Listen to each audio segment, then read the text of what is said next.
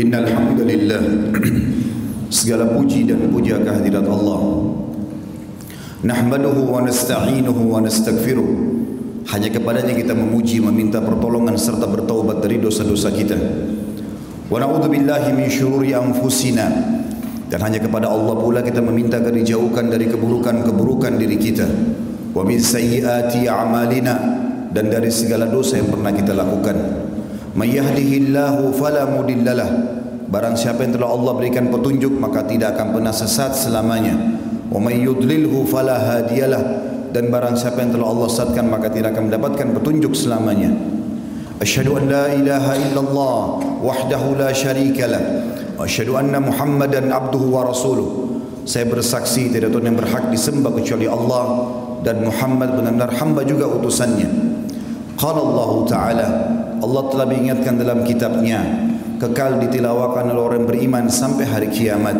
Ya ayyuhalladzina amanu taqullaha haqqa tuqatih wa la tamutunna illa wa antum muslimun. Hai sekalian orang-orang yang beriman, patuh dan tunduklah hanya kepada Allah, satu-satunya pencipta semua yang di langit, semua yang di bumi, semua yang di kedalaman lautan, terjangkau atau tidak terjangkau oleh mata kita manusia sebagai makhluk. Sebenar-benar patuh dan tunduk, dan janganlah kalian meninggal dunia kecuali dalam keadaan Islam. Di ayat yang lain Allah juga mengingatkan, qala Allah Ta'ala, ya ayuhan nasu taqu rabbakum alladhi khalaqakum min nafsin wahidah wa khalaqa minha zawjaha wa batha minhuma rijalan katsiran wa nisaa wattaqullaha alladhi tasaaluna bihi wal arham innallaha kana 'alaikum raqiba. Hai sekalian manusia, sekali lagi bertakwalah, hanya patuh dan tunduklah kepada Allah, satu-satunya pencipta segala sesuatunya, yang telah menciptakan kalian dari jiwa yang satu yaitu Adam alaihissalam, dan telah menciptakan dari jiwa yang satu istrinya Hawa alaihissalam, dan telah banyak memberikan keturunan laki-laki dan perempuan dari keduanya. Sekali lagi bertakwalah kepada Allah, patuhlah hanya kepada Allah, dan ucapkan kalimat yang benar, dan jagalah hubungan silaturahim. Sesungguhnya Allah senantiasa mengawasi kalian. Di ayat yang ketiga Allah juga mengingatkan, qala Allah Ta'ala, ya ayyuhalladzina amanu taqullaha wa qulu qawlan sadida yuslih lakum a'malakum wa yaghfir lakum dhunubakum wa may yuti'illaha wa rasulahu faqad faza fawzan 'azima. Hai sekalian orang-orang yang beriman, sekali lagi bertakwalah, hanya patuh dan tunduklah kepada Allah, dan ucapkanlah kalimat yang benar. Niscaya Dia akan memperbaiki amal-amal perbuatan kalian, mengampuni dosa-dosa kalian. Barang siapa yang mentaati Allah dan Rasulnya, maka dia telah mendapatkan kemenangan yang besar. Amma ba'd, fa inna asdaqal hadithi kitabullah. Kita tahu, seluruh umat Islam juga faham bahwasanya rujukan pertama umat Islam dan utama adalah kitabullah Al-Quran. Wa khair hadyu Muhammadin sallallahu alaihi wasallam. Dan sebaik-baik petunjuk dalam ini kehidupan setiap muslim, terutama dalam ibadah setelah Al-Quran, adalah petunjuk baginda Nabi besar Muhammad sallallahu alaihi wasallam. Wa syarrul umuri muhdatsatuha, dan seburuk-buruk perbuatan yang tidak punya rujukan wahyu Al-Quran dan sunnah. Fa inna kulla muhdatsin bid'ah, karena ibadah yang tidak punya rujukan dikenal dengan perbuatan dalam agama. Wa nabidatin dalalah, perbuatan itu bisa membawa pelakunya pada keliruan wa dalalah finnar, dan sesungguhnya keliruan akan membawa pelakunya pada kesesatan atau neraka. Saudaraku seiman, apa yang saya bacakan tadi dikenal dengan khutbah haja. Guru kita dan kiai kita serta panutan semua umat manusia, Nabi besar Muhammad sallallahu alaihi wasallam, tidak pernah melewatkan momen-momen penting, baik itu khutbah Jum'at, khutbah 2 hari raya, Adha dan Fitri, dan juga momen-momen mengutus pasukan, kecuali beliau selalu membuka ceramahnya, nasihatnya dengan khutbah haja. 3 ayat penting untuk patuh dan tunduk kepada Allah, dan bagaimana umat Islam berpegang teguh pada Al-Quran dan Sunnah dalam setiap lini kehidupan mereka. Izinkan saya pada kesempatan ini menyampaikan bencana dan hikmahnya. Saudaraku seiman, kita sebagai warga Indonesia, masyarakat Indonesia, dikagetkan dan terlihat depan mata kita, bahkan menjadi informasi dunia. Terjadi tsunami Aceh yang sangat menghebohkan dunia. Terjadi longsor, dan juga terjadi beberapa banjir di beberapa daerah yang lain. Kalau yang terbaru mungkin terjadi di Lombok, kemudian Bali, dan sekarang sudah dekat sekali dengan kita di Jakarta ini, daerah Banten. Pertanyaan kecil teman-teman sekalian, apakah kita sebagai seorang muslim tidak coba menggali apa hikmah dari kejadian seperti ini? Apakah kejadian yang memakan korban manusia begitu banyak? Kerugian harta, hancurnya bangunan, kendaraan, banyaknya anak-anak yang menjadi yatim, perempuan yang menjadi janda, dan berapa banyak yang harus dikeluarkan lagi anggaran dari pemerintah, sumbangan dari masyarakat untuk membantu saudara-saudara kita di sana. Ini hal-hal yang harus sadar atau kita sadari teman-teman. Kalau seandainya itu hanya sekedar terjadi gelas yang jatuh dari tangan kita, atau mungkin ban motor kita yang kempes atau ban mobil kita, mungkin masih lebih ringan. Tapi tsunami, longsor, banjir, dan depan mata tidak bisa orang melarikan diri pada saat tertimpa itu. Apakah ini bukan sebuah pelajaran? Ini bukan bioskop film yang hanya dibuat dan rekayasa ceritanya. Fenomena alam. Mari kita gali lebih dalam teman-teman sekalian bagaimana Al-Quran dan Sunnah memberikan gambaran kepada kita tentang fenomena seperti ini. Dalam ayat Al-Quran, Allah Subhanahu wa Ta'ala menyebutkan banyak sekali bahwasanya Allah tidak akan pernah menghancurkan sebuah negeri, mendatangkan bencana tanpa sebab. Allah Subhanahu wa Ta'ala akan mendatangkan semua itu justru karena ada sebab-sebab yang harus kita pelajari dan kita renungi. Ayat yang pertama, saudaraku seiman, Allah sebutkan dalam surah Al-Qasas, surah nomor 28 ayat 59. A'udzu billahi minasyaitonir rajim. Wa ma kana rabbuka muhlikal qura hatta yab'atha fi ummiha rasula yatlu 'alaihim ayatina wa ma kunna muhlikil qura illa wa ahluha zalimun.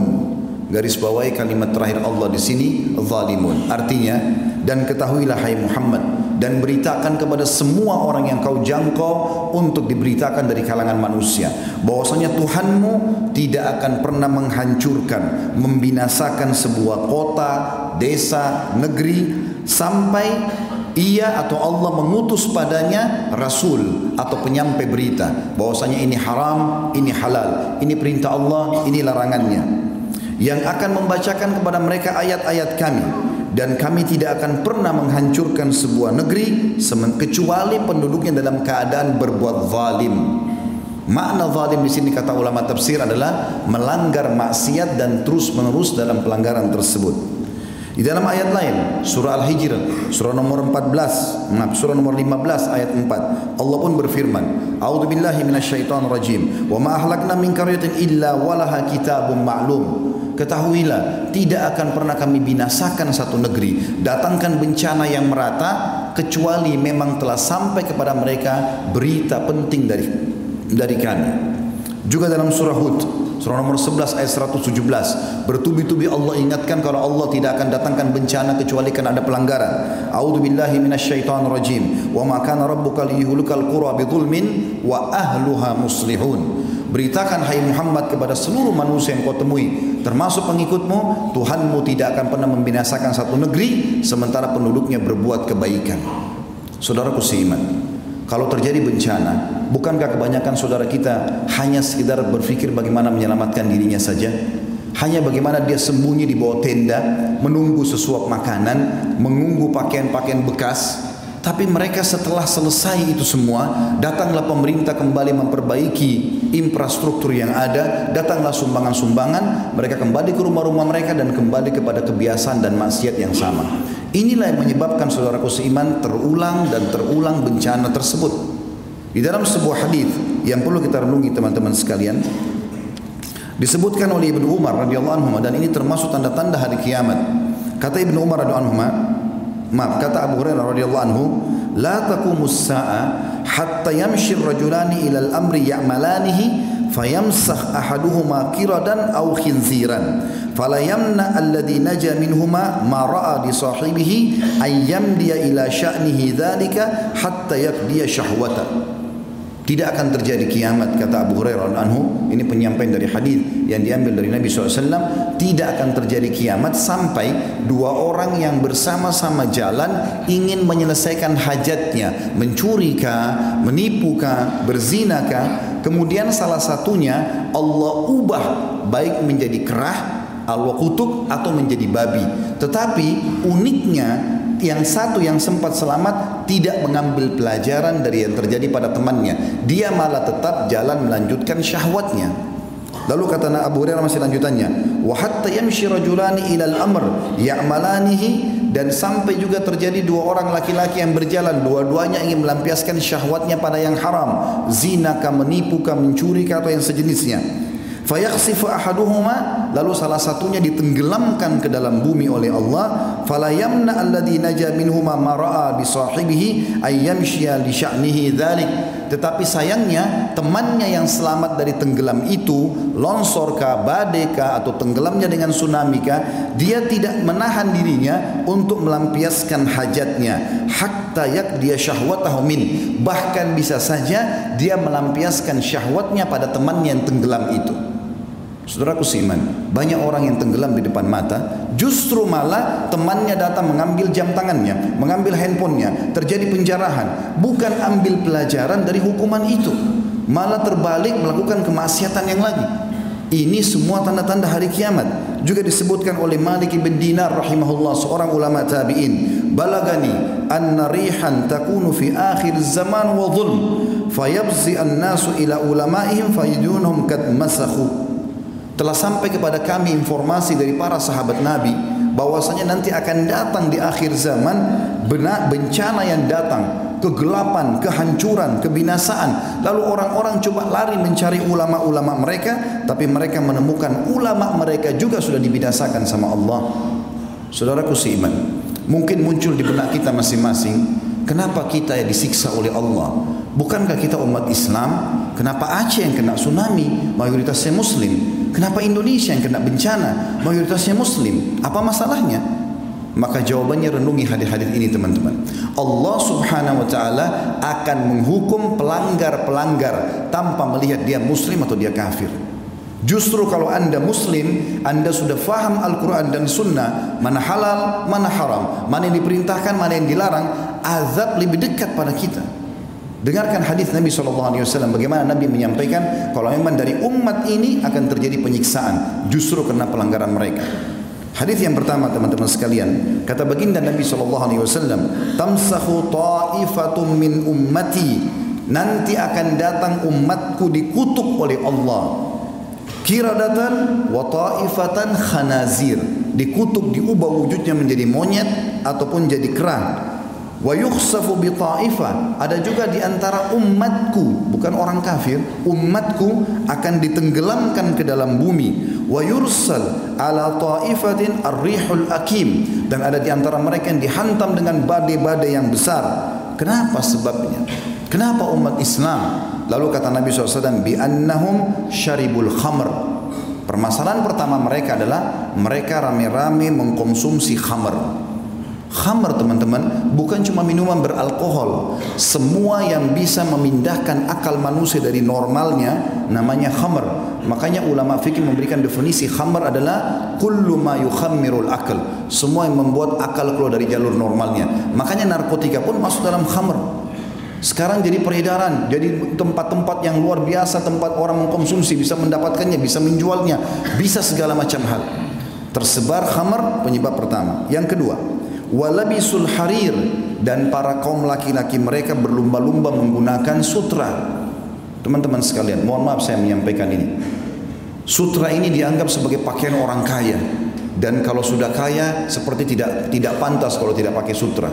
Dengarkan baik-baik saudaraku muslim.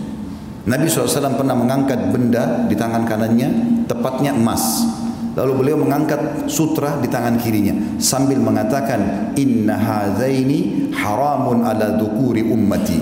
Dua benda ini haram bagi laki-laki umatku. Teman-teman sekalian, larangan Nabi SAW jelas. Bahkan kata Nabi SAW, man labisal harira fid dunya lam yalbashu fil akhirah. Siapa di antara kaum laki-laki umatku menggunakan sutra di dunia, dia tidak akan pakai sutra nanti di surga. Pakaian orang di surga adalah sutra. Ini ancaman yang kedua. Yang ketiga teman-teman, wattakhadul kiyan, dan kemudian mereka sibuk mengurus para penyanyi-penyanyi. Bisa berarti kiyan penyanyi laki-laki atau kayinat penyanyi-penyanyi perempuan yang sengaja menyebarkan lagu-lagu cinta, pemaksiatan, mengajak pada dosa. Itu yang ketiga. Dan yang keempat, wadarabu bizzufuf, dan mereka bidufuf. Wadarabu bidufuf artinya mereka sibuk menggunakan alat-alat musik. Di dalam hadis yang lain yang mirip serupa dengan ini kata Nabi SAW, ini hadis yang kedua, yakunu fi ummati khasfun wa maskhun wa qadhf. Nanti di umatku ini akan tersebar luas, ada kutukan, ada tenggelam ke bumi, dan ada penghancuran dengan badai.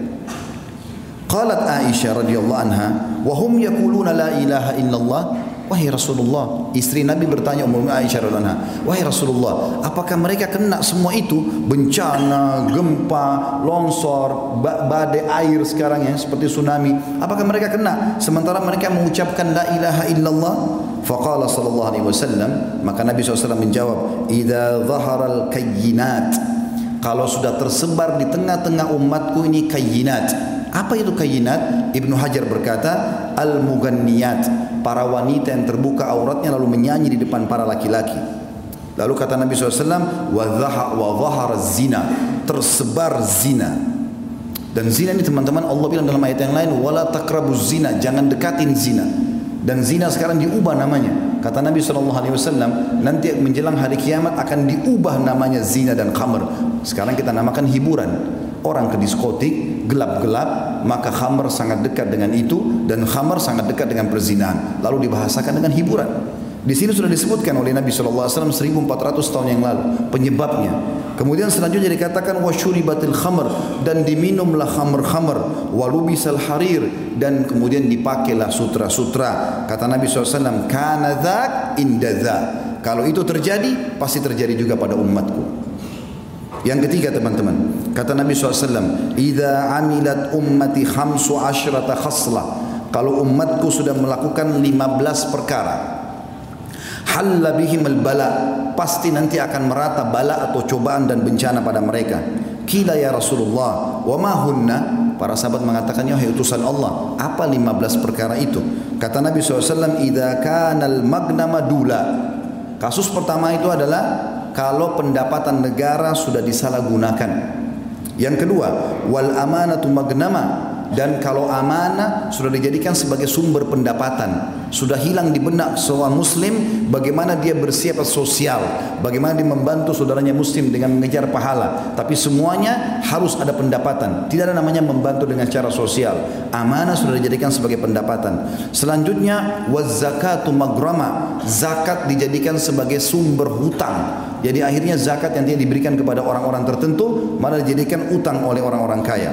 Selanjutnya wa ata'ar rajulu zaujatah, dan suami-suami sudah mulai tunduk dengan para istri-istri mereka, walaupun itu haram tetap dia patuhi istrinya sementara Allah mengharamkannya. Wa akka ummah, sampai pada tingkat dia durhaka dengan ibunya. Wa barra sadiqahu, dan juga pada saat itu terjadilah orang-orang sangat setia dengan teman-temannya atau sahabatnya. Wa jafa abah, dan dia cuekin ayahnya. Wartafa'atil aswat fil masajid, mulailah masjid digunakan untuk mengangkat suara-suara selain ibadah kepada Allah. Wa kana zaimul qaum ardzaluhum, juga masuk dalamnya adalah kalau satu kaum sudah dipimpin oleh orang yang terbodoh di antara mereka. Wa akramur rajuli makhafata syarrah, dan muncullah orang-orang yang dihormati justru karena ketakutan saja, bukan karena kualitasnya. Jadi secara kualitas sudah hilang, ini hanya karena ketakutan masyarakat, maka terjadilah kepatuhan. Wa syuribatil khamr, dan diminumlah khamr. Wa lubisatil harir, digunakanlah sutra-sutra. Wa tukhidatil qiyan, dan para penyanyi menjadi idola dan rujukan. Wa la'ana akhir hadil umma awwalaha, lalu umat ini yang di akhir zaman sibuk melaknat dan menyala-nyalakan umat-umat yang pertama, maksudnya para sahabat Nabi. Ya, mungkin kita sudah tahu sama-sama ada sebagian kelompok yang mengaku Islam sengaja menghina-hina para sahabat Nabi ridwanullahi alaihim yang mestinya jadi rujukan. Maka kata Nabi SAW, fayartaqibu inda dzalik, maka pada saat itu mereka akan ditimpa rihan hamra, akan datang pada mereka badai yang membawa kemerahan. Sebagian ulama mengatakan badai pasirnya merah, atau mungkin badai yang mendatangkan kebakaran. Wa khasfan, dan mereka dikutuk. Wa khasfan itu ditenggelamkan di bumi. Wa maskhan diubah atau dikutuk. Saudaraku seiman, Allah Subhanahu wa taala mendatangkan peringatan termasuk guntur, petir, apa saja ya yang sering mungkin kita lihat fenomena alam yang manusia tidak bisa melarangnya atau menjangkaunya, gitu kan. Itu semua sebagai peringatan. Ini ayat Al-Quran. Saya dari tadi sebutkan qala Allah, qala Rasul. Allah beriman, Rasulullah bersabda. Perhatikan, ini kekal ditilawahkan hari kiamat. Bapak-bapak nanti sebentar kalau mau berjumat bisa buka surah Isra, surah nomor 17 ayat 59. Allah mengatakan, a'udzubillahi minasyaitonir rajim. Wa man nursil bil ayati illa takhwifa. Kami tidak pernah datangkan tanda-tanda dari kami kecuali untuk menakut-nakuti supaya mereka takut. Juga dalam surah yang lain At-Taubah surah nomor 9 ayat 126 Allah berfirman, a'udzubillahi minasyaitonir rajim. Awala yarawna annahum yuftanuna fi kulli amin marratan aw marrataini thumma la yatubuna wala hum yadhakkarun. Tidakkah mereka manusia itu melihat setiap tahunnya kami uji mereka setahun sekali sampai 2 kali, baik di badan mereka dengan penyakit, baik ributnya rumah tangganya, baik keseleo, baik apa saja masalah, atau mungkin masalah lebih umum, semuanya kena masyarakat. Kami uji mereka setiap tahun sekali atau sampai 2 kali agar mereka bertobat dan mereka kembali, tapi sayangnya mereka tidak mengambil pelajaran itu. Juga dalam surah Al-An'am surah nomor 6 ayat 43 Allah berfirman, a'udzubillahi minasyaitonir rajim. Falaula idja'ahum ba'suna tadarra'u walakin qasat qulubuhum wa zayyana lahumus syaitanu ma kanu ya'malun. Andai saja pada saat datang peringatan-peringatan dari kami lalu mereka tunduk dan mereka kembali ke jalan kami, itu akan menyelamatkan mereka. Tetapi sayangnya kata Allah, hati mereka keras dan syaitan menghiasi amal-amal mereka terhadap apa yang mereka lakukan itu. Saudaraku seiman, Allah subhanahu wa ta'ala kalau menghancurkan kaum itu nggak ada yang bisa selamat. Bukan kita tonton di TV kemarin kejadian tsunami, ada yang lagi duduk di pinggir pantai makan, ada yang lagi ngobrol, ada yang lagi setir mobil. Banyak yang saya temukan waktu kemarin kejadian Palu di Makassar, kami sempat ke sana, yang saya temui mereka mengatakan lagi duduk sama istrinya, ada yang lagi ngobrol, ada yang lagi telepon, tanpa sadar gempa datang hancur semuanya. Tidak ada kesempatan untuk lari. Jangan kita menganggap bahwasanya kita bisa melarikan diri, teman-teman sekalian. Kalau hukuman Allah sudah datang berbahaya. Apalagi kalau anda dasarnya tahu hukum dan anda tidak ingatkan orang lain. Renungi hadis Bukhari. Nabi SAW mengatakan, pernah satu kali Allah utus Jibril untuk menghancurkan satu negeri. Lalu Jibril berkata, ya Allah, sesungguhnya di negeri itu ada hambamu fulan, ada orang soleh di situ. Lalu Allah SWT mengatakan kepada Jibril, mulai siksaan dari dia, karena dia tidak pernah menyuruh kepada kebaikan, tidak pernah melarang dari kemungkaran. Kita faham, berhentikan orang, teman-teman sekalian. Dan ada juga hadis Bukhari, kata Nabi SAW, perumpamaan kalian dengan orang yang berbuat kesalahan ini. Mimbar-mimbar ini berfungsi teman-teman untuk menasihatin umat. Maafkan kalau saya harus membahasakan ini. Dan juga teman-teman dai-dai yang lain, para ulama yang lain, para kiai yang harus bisa menyampaikan kepada umat. Karena kalau tidak amar ma'ruf nahi mungkar akan merata semuanya. Kata Nabi SAW, perumpamaan kalian dengan orang-orang yang berbuat mungkar seperti orang yang di atas satu bahtera. Kalian ada di atas, mereka ada di bawah. Setiap kali mereka mau ambil air, mereka harus naik ke atas. Kalau di kantor, di instansi, di sebuah rumah, di komplek perumahan, di sebuah negara, ada orang-orang yang taat kepada Allah, selalu ingatkan, ini gak boleh loh, haram, ini harus dikerjakan loh. Maka ini mengganggu orang-orang yang berbuat kemaksiatan. Perumpamannya, orang soleh ada di atas kapal, orang yang fasik ada di bawah. Mereka setiap mau ambil air, mau aktivitas, mereka harus naik ke atas. Maka mereka ambil inisiatif. Mereka bilang, daripada setiap kali kita mau ambil air naik ke atas, lewatin orang-orang soleh itu, kita jebolin aja kapal dari bawah, buat lubang, maka akan masuk air. Kata Nabi SAW, kalau kalian biarkan mereka menjebol itu, maka kalian akan tenggelam semuanya. Teman-teman, kalau azabnya Allah datang, semuanya kena. Maka jangan tunggu itu terjadi, saudaraku seiman. Aqulu qauli hadza, saya sudah mengucapkan perkataan saya ini, wa astaghfirullah li wa lakum, dan saya beristighfar kepada Allah dan mengajak jemaah untuk istighfar kepada Allah. Fastaghfiruhu innahu huwal ghafurur rahim. Beristighfarlah kepadanya karena dia Maha menerima taubat hamba-hambanya. Alhamdulillah wassalatu wassalamu ala Rasulillah. Segala puji dan puja kehadirat Allah Subhanahu wa taala, juga salawat dan taslim kepada Nabi besar Muhammad sallallahu alaihi wasallam. Sebelum kita berdoa, teman-teman sekalian, izinkan saya menyampaikan sebuah pesan, dan ini hanya pendek saja. Pernah sekali ada seseorang yang masuk bersama temannya ke rumahnya Nabi SAW dan ketemu sama Aisyah radhiyallahu anha. Dan subhanallah, yang ditanya adalah, wahai ummul mukminin, beritakan kepada kami yang anda tahu tentang gempa secara khusus.